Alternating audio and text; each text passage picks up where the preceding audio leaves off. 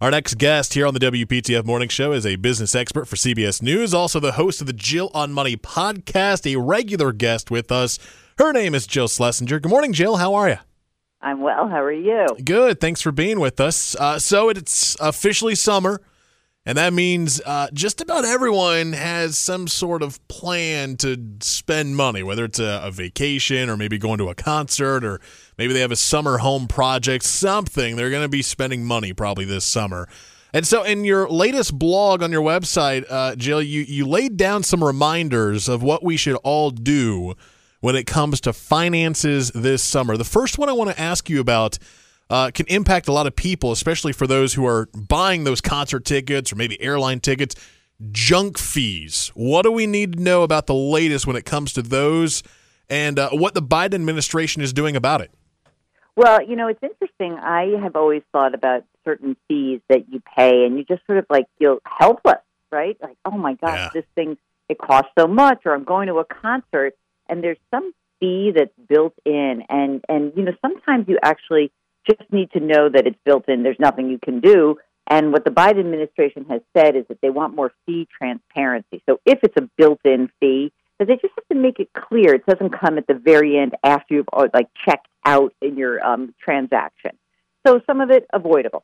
Other fees, let's call it the bank and credit card fees that a lot of people really run into, they can avoid some of them. Like many of the banking fees that you see can be avoided by making sure you keep a certain balance in your bank account or use direct deposit. Credit card charges, they charge this one fee that's crazy called a late fee. Well, even if you send $5 before the pay period is up, that $5 will help you avoid a late fee. There's just something. They want you to pay something. And so some of these things we can automate. And, obviously there are certain things that are probably built up in our spending that we may not realize have added up a lot of money at the end of every month. Things like streaming services or a cable bill that you're like, you know what, I am not watching cable. It is time to cut the cord and really examine these. Maybe take one big category a month and you can figure it out from there. Also, when it comes to saving money, you say this is a good time to look at your investment accounts and retirement accounts. Why is that? Well, I think that it's mid-year and we're about to come up on maybe probably the strongest first 6 months of the year that I've seen in quite some time for the stock market, maybe the best ever. And this can mask problems or not, I wouldn't even say problems, issues that you might want to manage. For example, many people are moving around. They've got lots of different jobs right now. They've maybe moved from one to another. Hot job market will do that. Maybe it's time to consolidate those retirement accounts. When you consolidate maybe into your current plan or into an IRA or a Roth IRA, it makes it a lot easier to manage your money, and it also makes it easier for you to figure out, well, how much am I paying for these investments, and can I save money by replacing some of the mutual funds with index funds?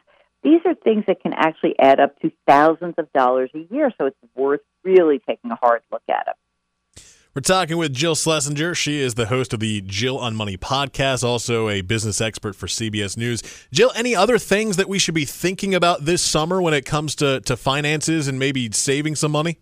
Well, I want to just point out to everyone, as we all know, and you live along a coast like we all do here on the East Coast, you start to say, well, wait a minute.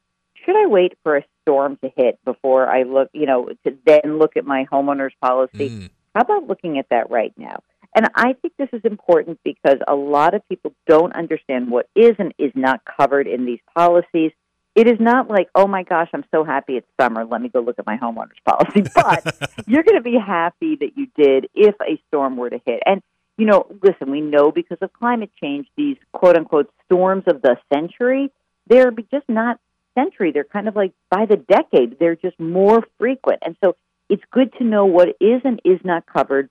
If you don't have insurance or you really skimped out on your insurance, it's probably an area to look at because purchasing coverage for homeowners or even renters insurance, this is something that can really save you so much money in the future if a terrible weather event were to occur. It's good to make that a part of your plan. You know, like you said, here on the East Coast, you think about, all right, let's make sure we're prepared for a hurricane, but let that be part of that process of getting ready for potential strong storms or a hurricane, and making sure you and your family and your home are prepared for something like that. I really like that. Jill Schlesinger, she is the host of the Jill on Money podcast. She is a CBS News business expert, and she is a regular guest with us here on the WPTF Morning Show. Jill, thank you so much. We'll talk with you next week.